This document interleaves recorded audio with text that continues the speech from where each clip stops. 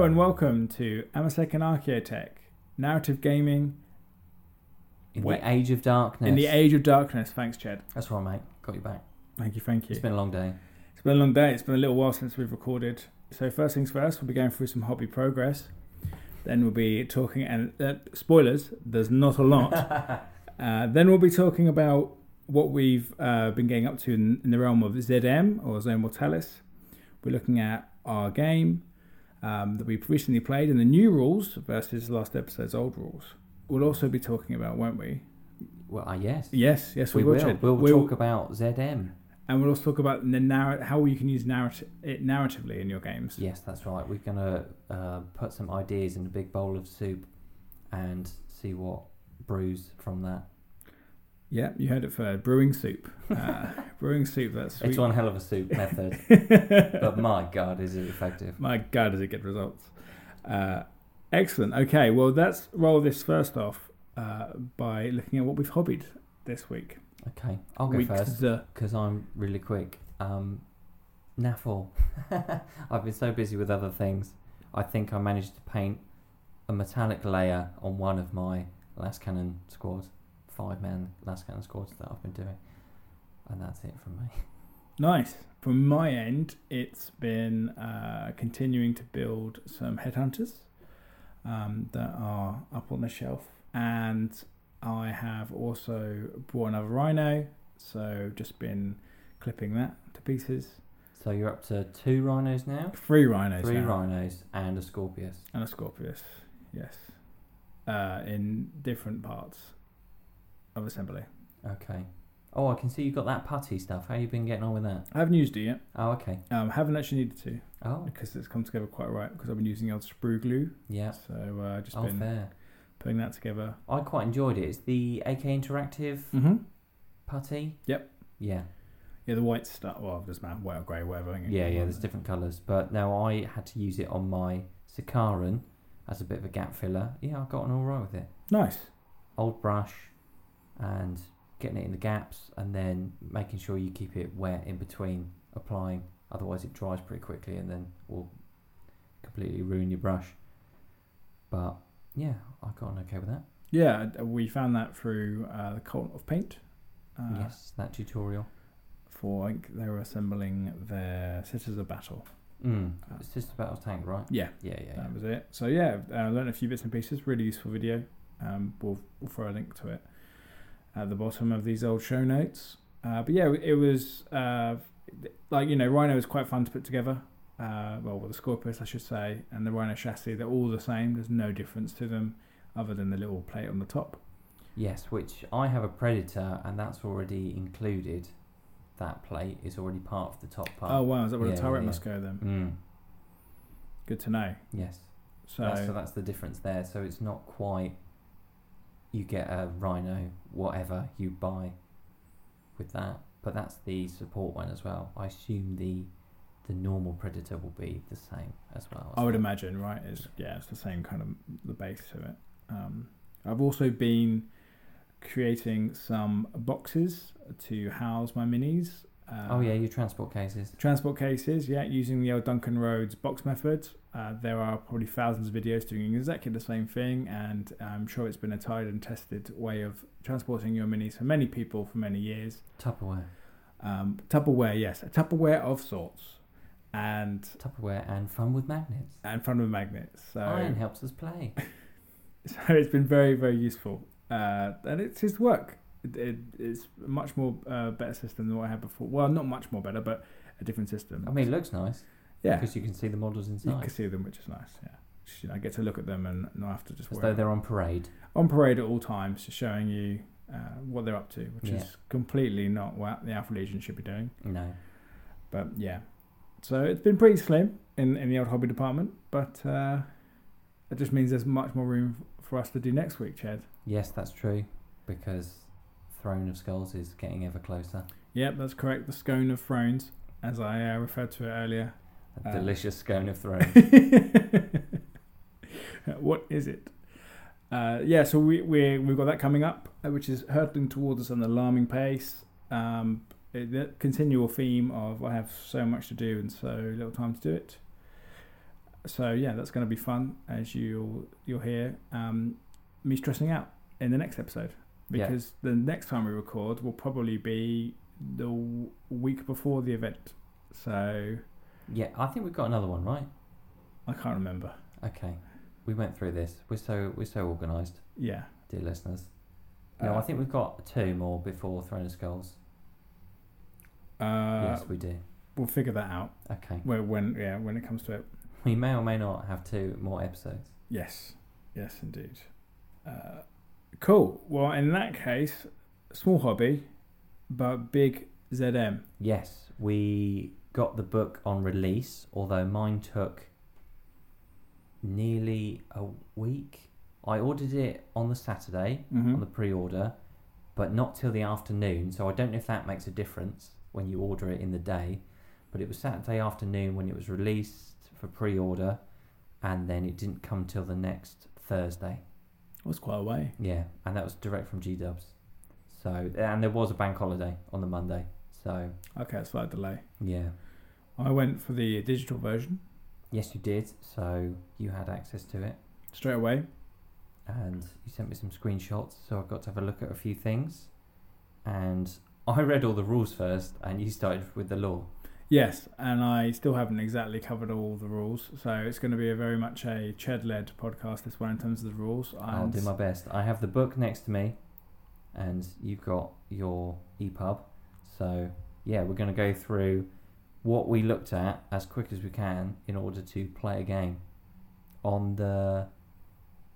day? No, you had it for a few days, right? And then we looked at it. I looked at it. Yeah. And we went straight in for Sector Control, which was just the first mission in the Zone Mortalis section of the book. Mm-hmm. And I'd read through everything, and I got stuck on a few of the rules. So yes, from the screenshots you had sent me, I wasn't flipping back far enough properly, so I was like, they've missed out their own special rules or secondaries from this mission, but got there in the end. And yeah, quite interesting. Counter-Strike, Champions of Renown, and Blood Toll.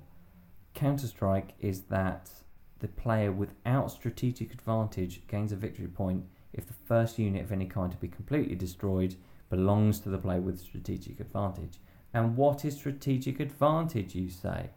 What is strategic advantage, Ched? So, strategic advantage is players roll off and the winner has first choice of a battlefield edge, and then that also leads them to choose who is the attacker defender. Yep. Yeah, you choose your battlefield edge, and then the one directly opposite, which was clarified from the White Dwarf, which was just squares. And yeah, so that determines where they are on the map. So the next one is Champions of Renown, which is for each enemy model with a character unit subtype. So that includes sergeants, right? Yep. Apothecaries. Yep. And if they're removed as a casualty whilst fighting in a challenge, then the controlling player scores a victory point. So that came in pretty handy for me. Blood Toll, which is for each unit in an army selected as either HQ or Elite's choice that is removed as a casualty, the opposing player scores a victory point. So if you're taking elite units, you're going to want to sort of protect them a bit, because if they're lost, then that's a victory point to your opponent. Yeah, and those elite units all have sergeants, so it could be 2. Yeah, exactly. Which is quite a blow. So yeah, interesting secondaries going forward, which has been cool to see. Sector Control.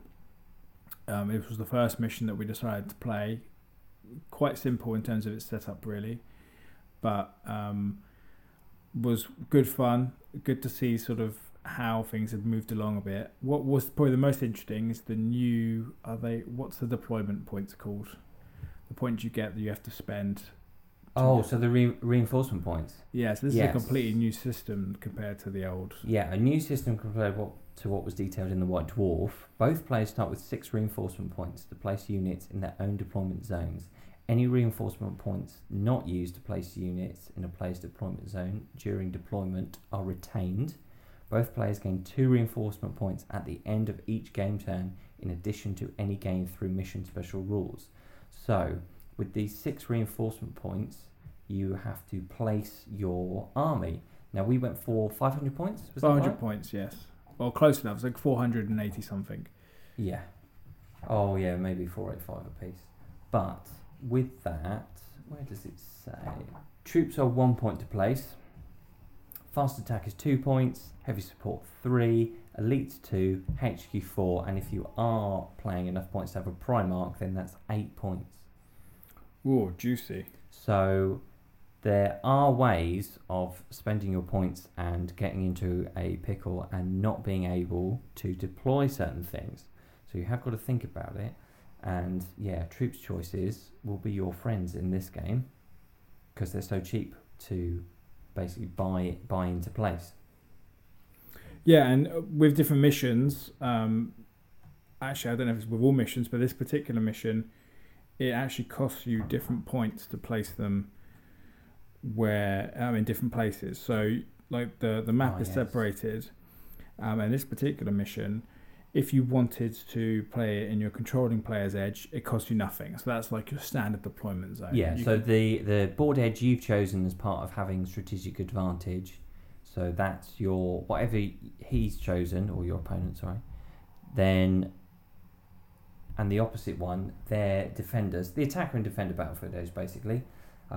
Whatever is free, there's no extra points cost for that.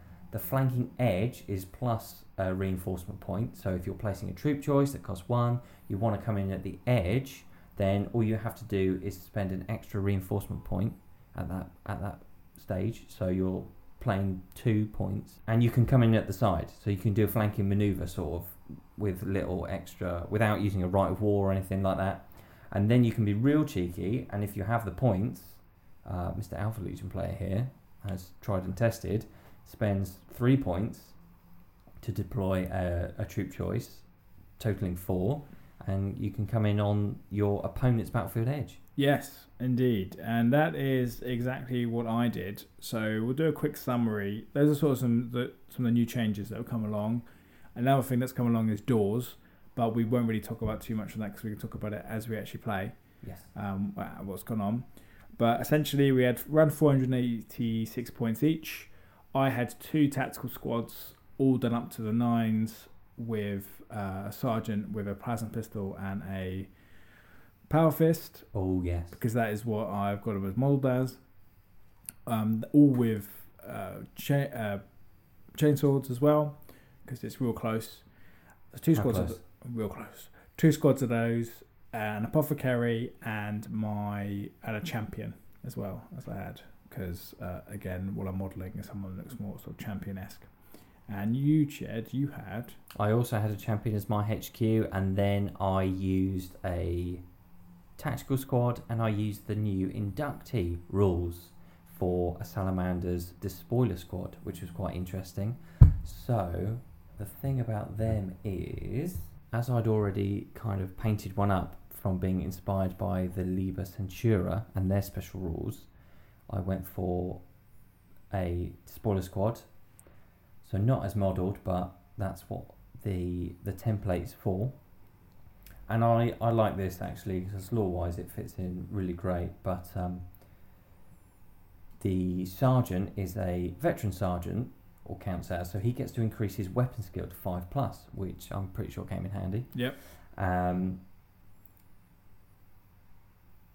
They gain, of course, the inductee subtype, which I'll talk about in a sec, but they all have essentially mastercrafted weapons. Any rolls of 1 with their melee weapons can be re-rolled as the hit roll. So I can re-roll all hits of 1, which is very handy, especially when chainsaws have shred as well. And for every 5 models, for every 10 models in the unit, they can take a Dragon's Breath Flamer for 5 points or a Melter Gun for 15. I just took a Flamer. I didn't really get to... No, I used it once, I think. You did use it once, yep. But I think you made all your saves. So It was pretty gnarly though, because it went from strength 5, which is your standard flamer because of your sallies, right? So standard flamer is strength 4. Yeah, so Dragon's Breath goes from strength 4 to 5, increases the strength of a flamer, and then because you're in ZM, all template weapons get a +1 to strength anyway. So yeah, it was strength 6, which is quite the flamer coming at you. Yeah, it was pretty cool. But you did. I'm pretty sure you made your saves in the end. I think I did, yeah. Because there's low AP on flamers. Yeah, if none at all. I think they'd be pretty nasty against the militia. But for normal Space Marines, the militia you keep talking about making. You don't even.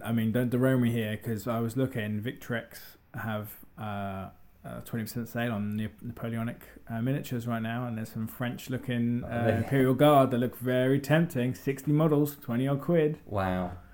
But yes, one colour. I don't. Yeah, exactly, and a dip. Mm-hmm. I digress. So anyway, so that was your inductee squad. Oh yes, let me talk about the subtype though, because I did make a hiccup that, thinking that they're a troops choice. That means they have line. They count as a support squad. So inductee don't have line. They can't be joined by any models. So no apothecaries can be assigned to them, etc. And means your leaders can't either. You're only characters. Yes. Independent characters. They can't exchange their power armor for artificer armor. And yeah, they have the support squad special rules. So I'd forgotten this, but was quite excited to use them. So I only had 1 unit of line compared to your 2. That is correct. So in the first round, I thought I had an objective, and I didn't, alas. But there we go. That was learning is fun. Learning is fun, but obviously that's kind of how the Alpha Legion wanted it to be. Yes. So I got the first turn. Ched tried to seize initiative. No, I didn't. No, you didn't, because in this game mode, it's not called seize initiative.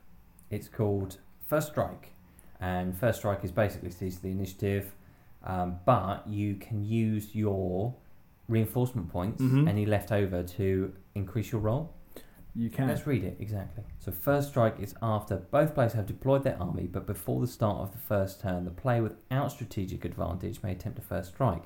They may declare they will expend any numbers of their starting total of reinforcement points not spent placing units in their deployment zone during deployment and roll a dice.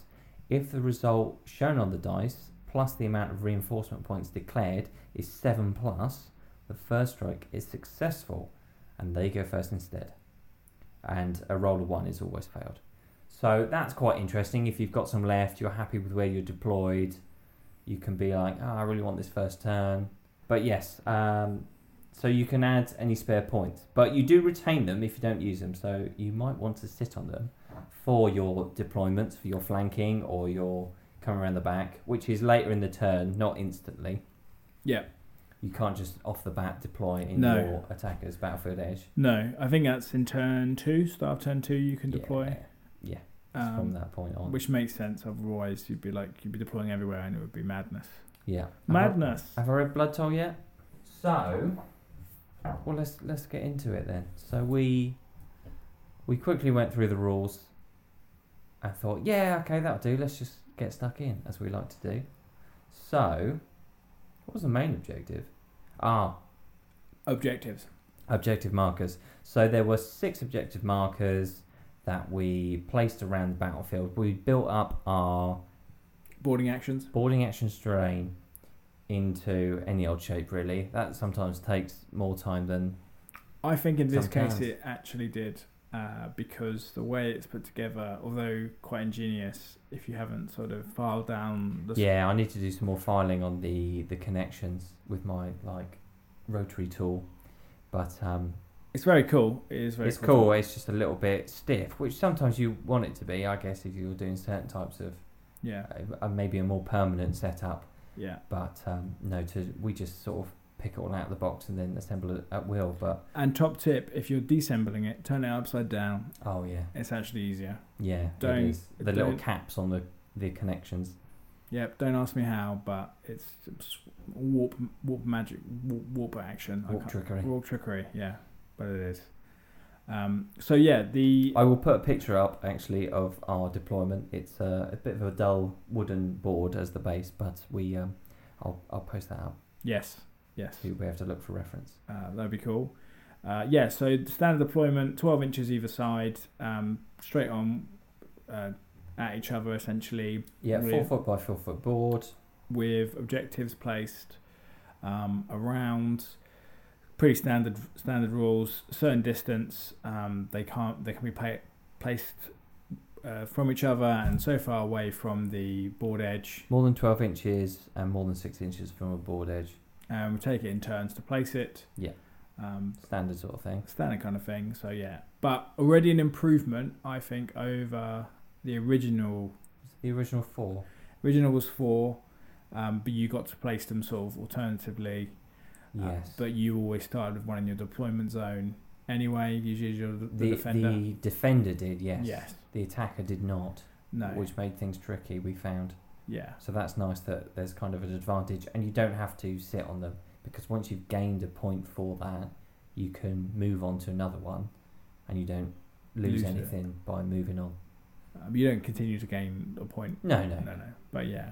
You have to be within your 3 inches of it, or 6 inches? In contact. Oh, yes, that's it. So you have to be in base-to-base contact with the objective marker to control it, and for denying it, another unit has to be within 3 inches of the objective marker.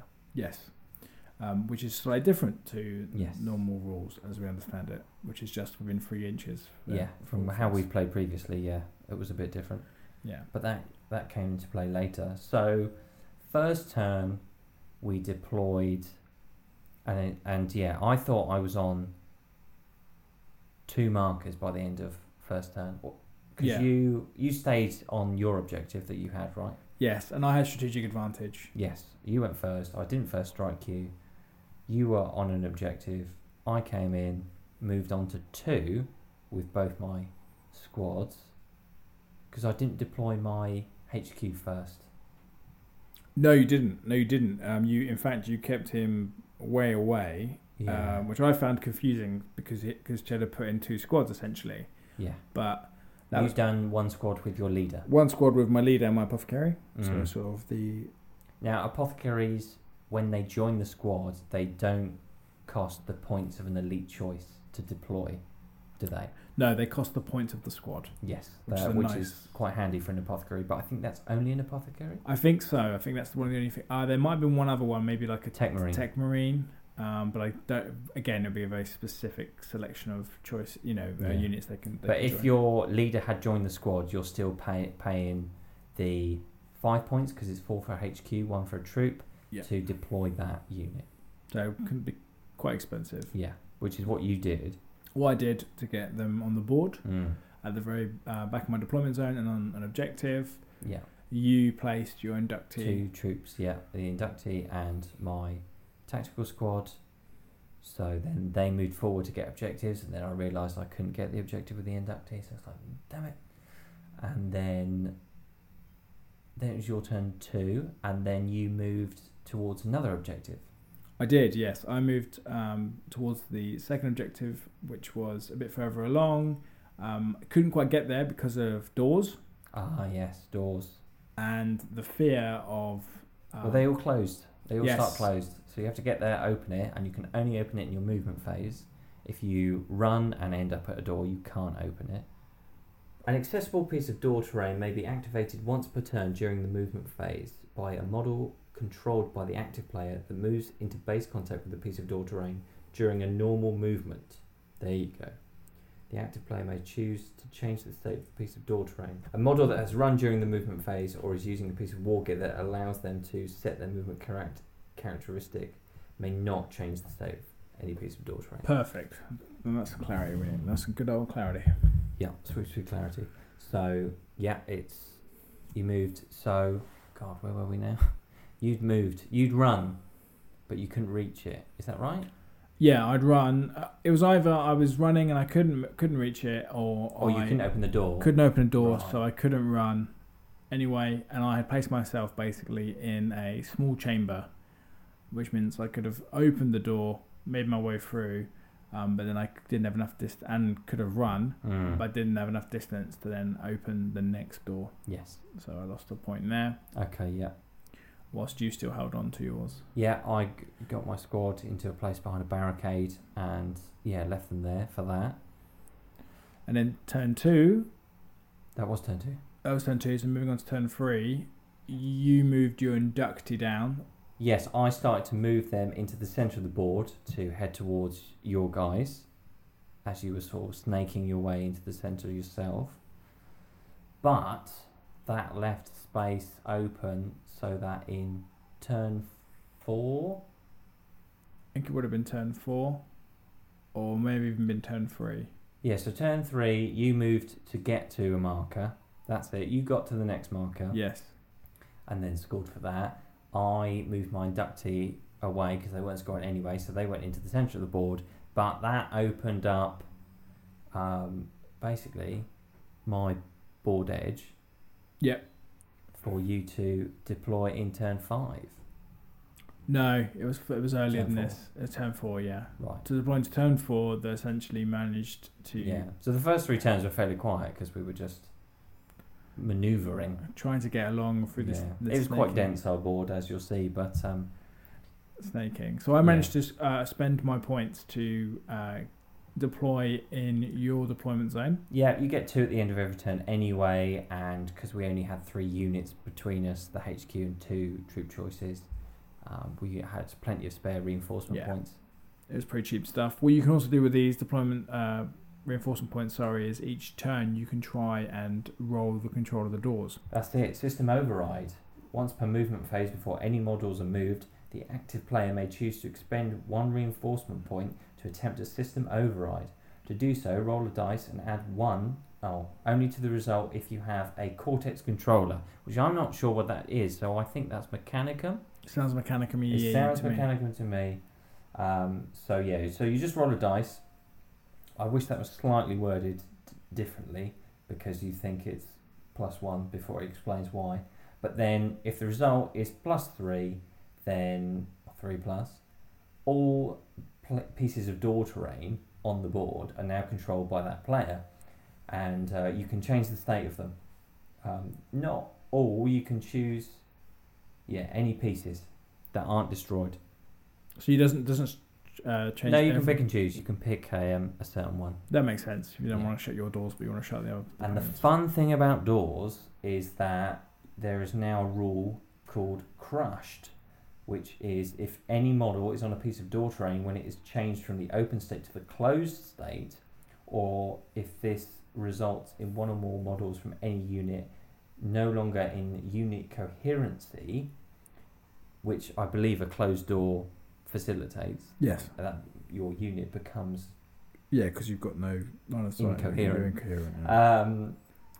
Then the model that is affected will suffer a strength 8 AP 0 wound with no armor saves, invulnerable saves, or any damage mitigation rolls allowed, and then the door is destroyed afterwards. So we know that if you're the model is physically within the door and that's changed, that's easy, that's that model. We have a slight query over if no model is on the door terrain, but they're split, if you've got a 10-man squad, 5 at one side, 5 at the other, and you change the state of the door, is that then causing that wound on that squad?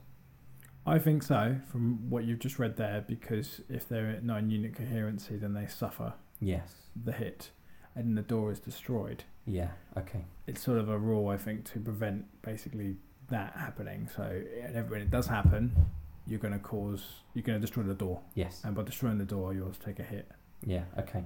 If it's a really strong door, it might be a good way of destroying a door. It's just losing a marine to do it. If you need to get through somewhere real quick, just throw a guy in there. But we'll see. Tim, go on, mate. Go on. What's that, guys? Yeah, exactly. Just put your hand in there. That's all you got to do. Just sit off. Yeah. Just put it in that box. You got another one. It'll heal. We'll get you. We'll get you an augment. Yeah. Don't worry about it. You'll be fine. Yeah. So, did either of us do that? You tried. I think. I think I tried and failed. Right. Yeah. Because in the boarding actions terrain, the doors swing outwards. So we were being very careful to place our guys around the arc of the door unless the other take control, slam it shut.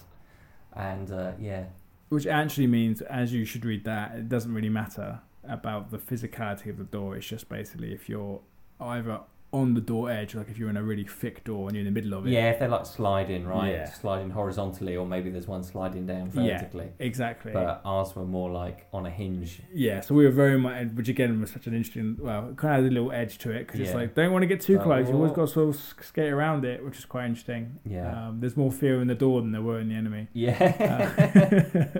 Yeah, there was. I advanced, obviously had issues with the doors. Jeb was making his way to the middle. At the same time, I dropped my squad in by spending my reinforcement points behind. Yeah, you came in on my board edge and got into the room the inductee had just left, but you were sort of stuck in there because then... There was an objective in there. So there was an objective, so you scored for that, but then I was like, well, what happens now? Because your guys were still far away and that squad was closer to me.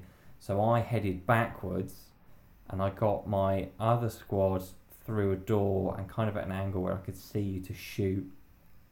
So there was some, and then you displaced, so there was some hiding around. There's lots of finickety hiding around walls and stuff like this. Yes, a lot of that. And on the reactions, specifically for Zone Mortalis, one thing that has changed is that the displace, the suppress, which is the reaction you get to do when someone moves within 12 inches of you, now has pinning and is snapshots. Yes. And always was snapshots, but we sometimes got confused with that, yes. With the traditional rules and played it with full ballistic skill. Yeah, which is brutal.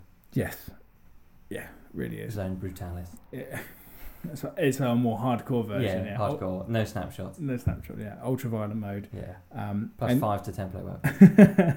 And then the other thing is brace also clarifies that you don't leave the board. Yes, which is nice. Because there was definitely a time where I think I used it and ran off the board. You could have run off the board, yeah. So you got sort of trapped in there because my inductee came back and my leader champion, although he couldn't join the squad, was with that squad because he'd come in. So I sent him around the back in the way that you'd entered. Yes. And then my inductee squad back the way they came. So my squad was basically surrounded on three sides. Yes. The Hydra's heads had turned. Yeah, I have a picture of this, which I will add to the post. But yeah, you were trapped in there, and then there was some shooting. I think you managed to save a load of bolters, but then some bolt pistols went off, and then I think I got one. You got one of me, yeah. So you started to whittle me down a little. I was firing back. I almost charged your inductee, but decided against it just because the way it was, I'd only get a few men out. Right, yes, because it was through a door. And so I'd only be fighting like 3 or 4 guys whereas the whole squad would fight back, and I'd then move away from the objective, which is what I was trying to because you have to be in base-to-base contact with the objective to score, but that allowed my champion to go around the back and then charge in and challenge your sergeant and character. So then I charged you with that, and because he had a Paragon Blade, and you had your Power Fist.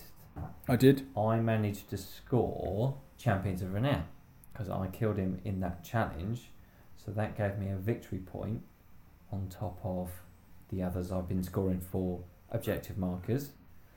But you still held the objective for a round of fighting. I did. And that was the end of turn 4, right? So when it was turn 5, it was just fighting back. Yeah, fighting back. It was then also in turn 5 where you essentially had whittled them down so much that your second squad, I think, came in for... No, your inductor came in for the charge. The inductor didn't charge. It was just the champion. That was it. So they'd come in the room but hadn't charged. There was a gap of like maybe 4 inches. So then my champion caused you guys to have a morale check, which you then failed. Then you had to fall back. Oh, it wasn't a morale check, it was the brace. This is where it was the reaction. So your champion was there. He prevented me from scoring because he was within 3 inches of the objective because he came in from the back. Yep.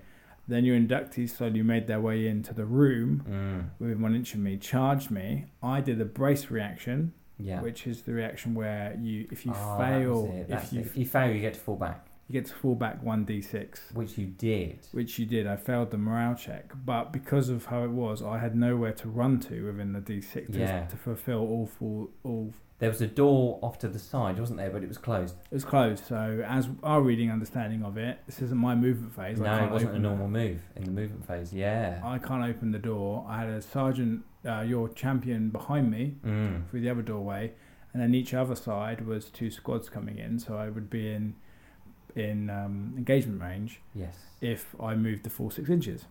Yeah. So it looks like, according to the normal rules, your squad would have been wiped because it had nowhere to run. No. But we had the discrepancy of the brace reaction, meaning that because you stop within 1 inch of a board edge, you regroup there, don't you? So, for the sake of fairness, we just did it as you got to my men within 1 inch and regrouped there. But well, again, the bigger question, and that was just to play and to see how it would go. Yeah. But the question is, I guess, for us is, because it says you automatically regroup. Like part of that reaction is you automatically regroup. It's not you need to take a morale check. Because if you would do is if you failed the morale, that initial, you're running away. You're not running away. You're displacing. It's a strategic move. Because if that isn't the case, and then you don't regroup, so you can fail, it then makes that reaction have a potential negative side to it, because you can be swept. Yeah. So if I hadn't done that reaction at all, I mean, not I swept, guess sorry, but that's quite a unique circumstance we found ourselves in, where you're doing the brace reaction, you're falling back, but you were falling back right towards my squad. Yes. So, yeah, we'll have to look at how that's clarified by G-dubs, maybe use the chat function. Yeah, might have to. I mean, because if it didn't have you're instantly regrouping, you could ultimately say, we're just going to keep running, because they're not there. They've just run into your squad because they're blind panic. They didn't realise what was going on. But because of the movement, and I did roll a d6, so again, my bad for rolling too high a number than what I can move around with. So yeah, just a little interesting one. But essentially, it didn't matter anyway, because it didn't take long for you to basically finish them off at that point. No, I did charge in with the inductee and then score Blood Toll, which is the player without strategic advantage being able to destroy a unit of the player with strategic advantage first. Yes. So that helped me score that. And then that was the end of turn 4. So then we rolled to continue. Now, at turn 4, you roll a dice, and on 2+, you play a 5th turn. Yep. So we played that 5th turn where I think that was the wipeout of the squad in turn 5, right? Yes, it was the wipeout of the squad. So we did that, and then from turn 5 to continue the game to play a 6th and final turn, it's a 2+. 4+.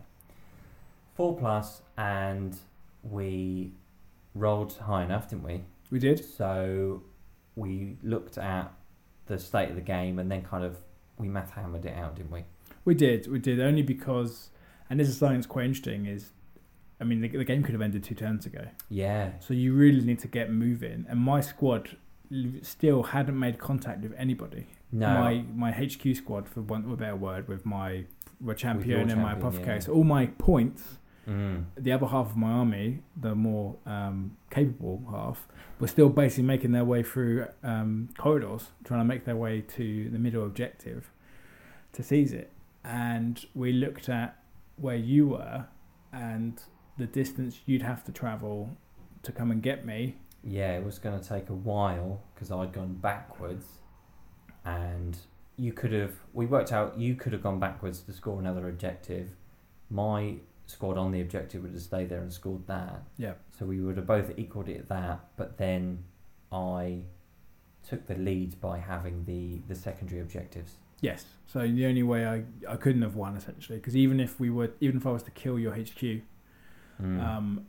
there, or when you're elite, there was no elites to play with because none of us had elites. It would have just been your HQ, and you could have challenged my sergeant or anyone else. Yeah, that's right. So I could have maybe scored another secondary by challenging your veteran sergeant and other things, but it would have been it just wouldn't. Within one turn, it must be impossible. No, we weren't going to meet in the middle really, unless we'd run, I think, but that wouldn't have allowed us to charge, I don't think. No. It was Counter-Strike, sorry, not Blood Toll is the other one I won. Blood Toll was HQ Elite. So yeah, Counter-Strike. So yeah, it was good. So overall, it was a Sally victory. Yes, which was nice. And then we looked at some of the campaign rules that are in the book, which are quite interesting. So on page 202, we looked at the campaign conditions because we'll keep this rolling and try out these campaign rules for ourselves. But when we play our next game, we will look at the Zone Mortalis campaign conditions and roll a dice and see what happens there. So you both roll a dice. The victor of the mission adds +1, and there's a table here, 1 to 7. 1 is reserves forward, which grants you +1 reinforcement points in the next game. Flank assault, which is the cost of you deploying on a flank edge, is -1. So that would be, it's 2 for a flank, isn't it? 2 for flank, yeah. And then 4 up the opposing player's deployment zone. So that would reduce it back to 1. So that makes it a lot easier to come in at the side. Carry the fight, which is when attempting a first strike, you get a +1 to that roll. Firewall engaged. This player may force their opponent to re-roll any successful system override attempts for controlling doors. So that's quite interesting. Interesting also that it's a 6. That's quite high up on this table to... I think when you have more units, as we will find out, controlling doors will be even more important, because where we only had like 2 units each really in our leaders and a fair sized board, right? Yeah. We played the full 4x4. So having more units going in between doors, and if you're not making that move and you're splitting your squad half and half either side of a door, for example, then, and if you control that, close the door that's open, you're causing a wound on that enemy squad. So you can, whittle them down almost a bit. Yeah, that's true. And also, as was exampled in our game, if it slows, if you've got multiple doors to go through, it will slow a unit's progress a little. Yeah, they always start in a closed position, if I'm right. But, they do. If you've opened it, and even if you feel like you need to change your mind and go back the way you came or another way for whatever reason, and you close that then slows you down. And then the final one is on a 7+. It is, so that's if you get a 6, and the +1 if you're a victor, committed to victory. So this really goes all in, and you have 10 reinforcement points at the start of your next game.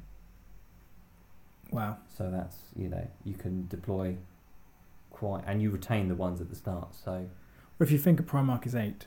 Yeah, exactly. You can bring one in. Pretty much from the start. And as you say, on those larger games, there's reinforcement points. You literally cannot bring everyone. I don't think you... No, there's definitely ways where you can trap yourself into not being able to deploy stuff, especially if you've got more elite choices or whatever, or a heavy support squad at 3 points. Yeah, very interesting changes there. It's a cool system, this reinforcement point thing. It's a real change to the main system. It's an added layer of tactical thinking, which is quite refreshing in a way. Yeah. And we only played one game, but it's not so taxing that it's not like stratagems, for example. No. Where you're like, I need. You don't have to remember a rule. You just got to remember how many points you got. Yeah, which is easily done on a counter or something, or just a little notepad to the side. Yeah, you can just burn it away as you go. Yeah. There's also really cool rules about subterranean tunnels. Environmental effects, Promethean tanks. That if you play with these and you got them and you're shooting, any missed shots can blow up things, and you've got the cave-ins or sinkholes. Really interesting stuff. I'm looking forward to incorporating as we go on.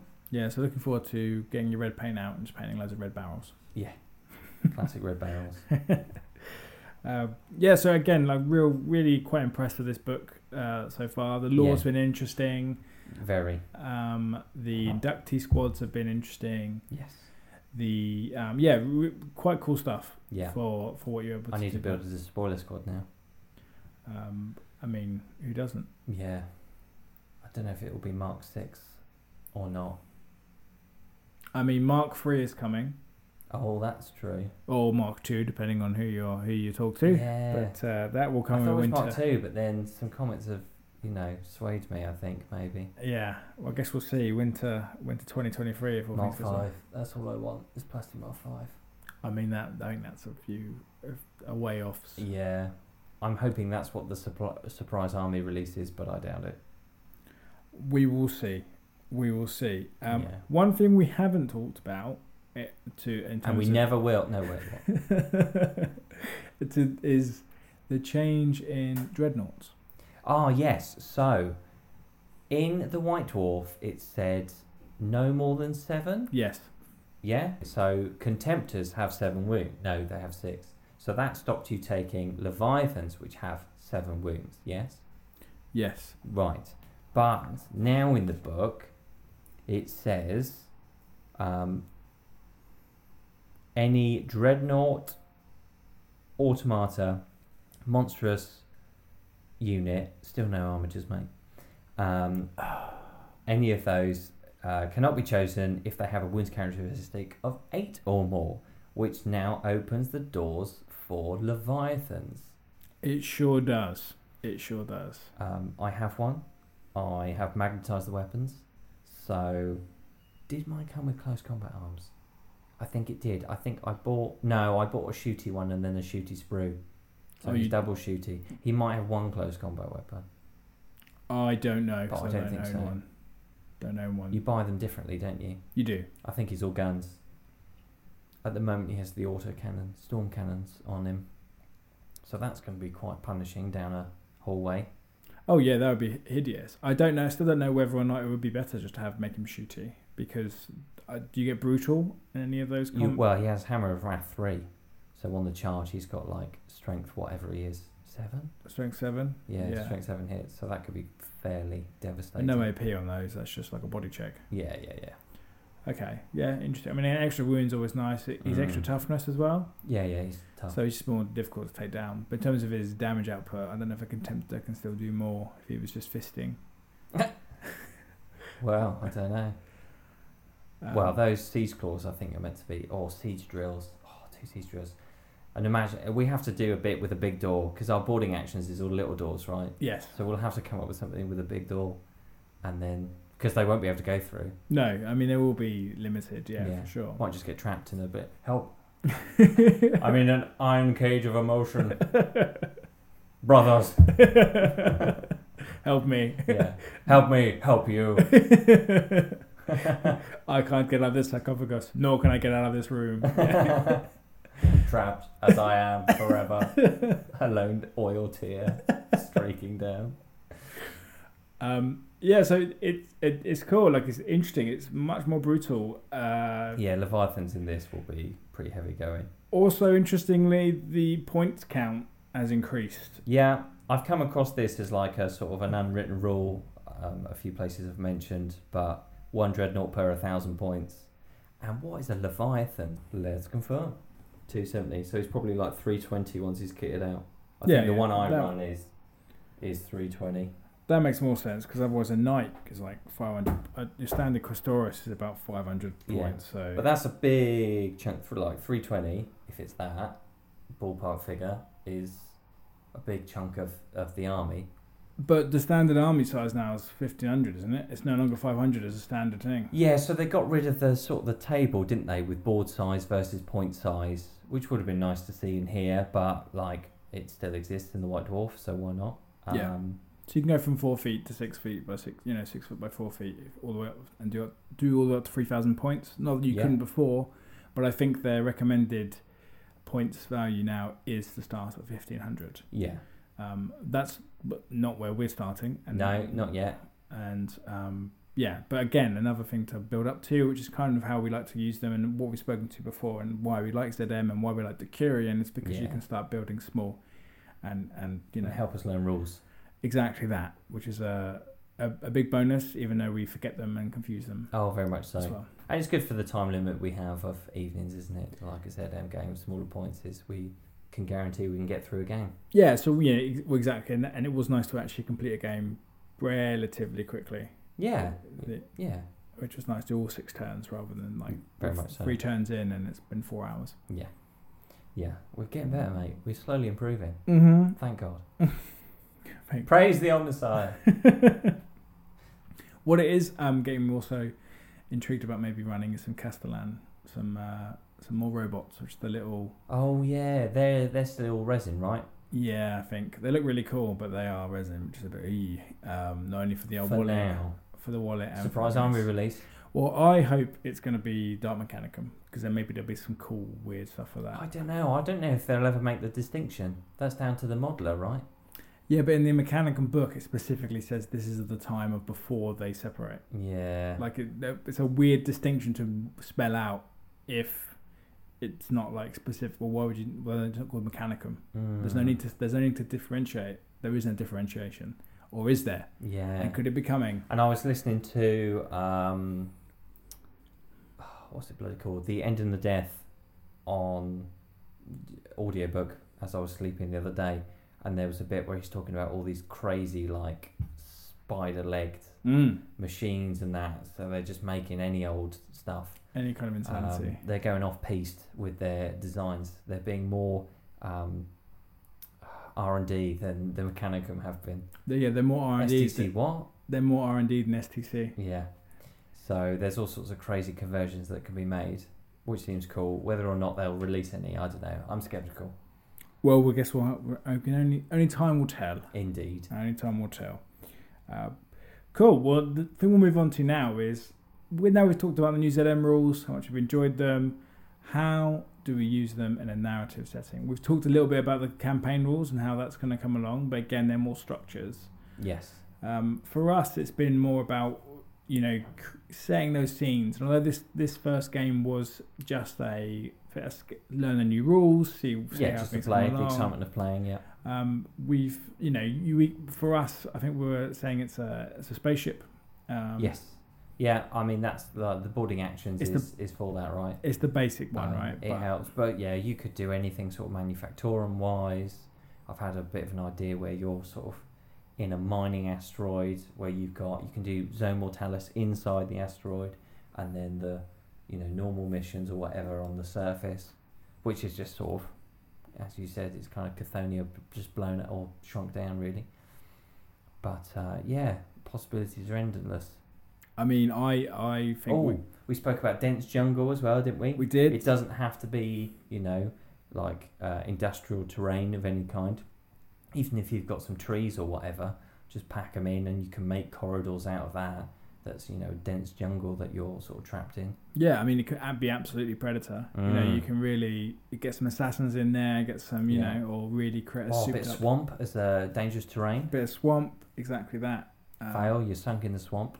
There's also, in some of the rules, include reducing, I can't remember what the rule is called, but the Remembrance's Retreat, we're going through it. And there's one which minuses your ballistic skill by 1 because it's meant to be sort of steam or mist or something, Oh, cool. So there's some cool areas you could designate as that, which would be cool. Yeah. There's a lot there to work on. And there are interesting rules in this book to help sort of add some flavour now.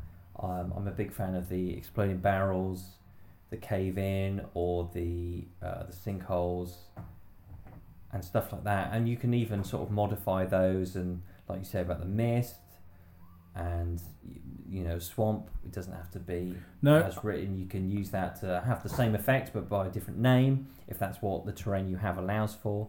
Yeah, we've fought over. Some tombs.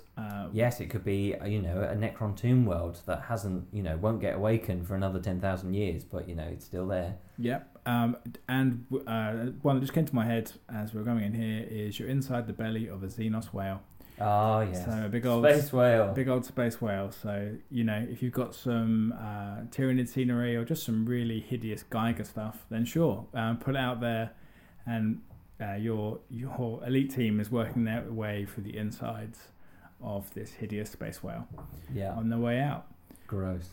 Disgusting. So yeah, it'll be good fun. And ZM, as you say, it's small, it's tight, it's really, really difficult to not have fun. We've always had some fun with it. Definitely. And where we're learning rules with smaller models, smaller squads, then we can escalate that and start adding more in, getting to know the rules. And not only are we just playing the same sort of games by adding more people, more units, we're then adding more flavour of rules, and then the effects of who wins and who loses, and maybe you can create some more asymmetrical games out of that. Yeah, potentially. And also just having more narrative. just having more missions. Yeah, more missions is great, but you can always kind of adapt missions that aren't necessarily for ZM in that way. But yeah, it's nice to have a bunch of missions for ZM. Yeah, I think overall, it's head and shoulders above what we got in White Dwarf. Yeah, it's definitely like, okay, this existed. Here's what we've done for the new rules, but now they've really fleshed it out with this, and it's really cool. Yeah. It's been really good fun to see, and really look forward to adding them all together.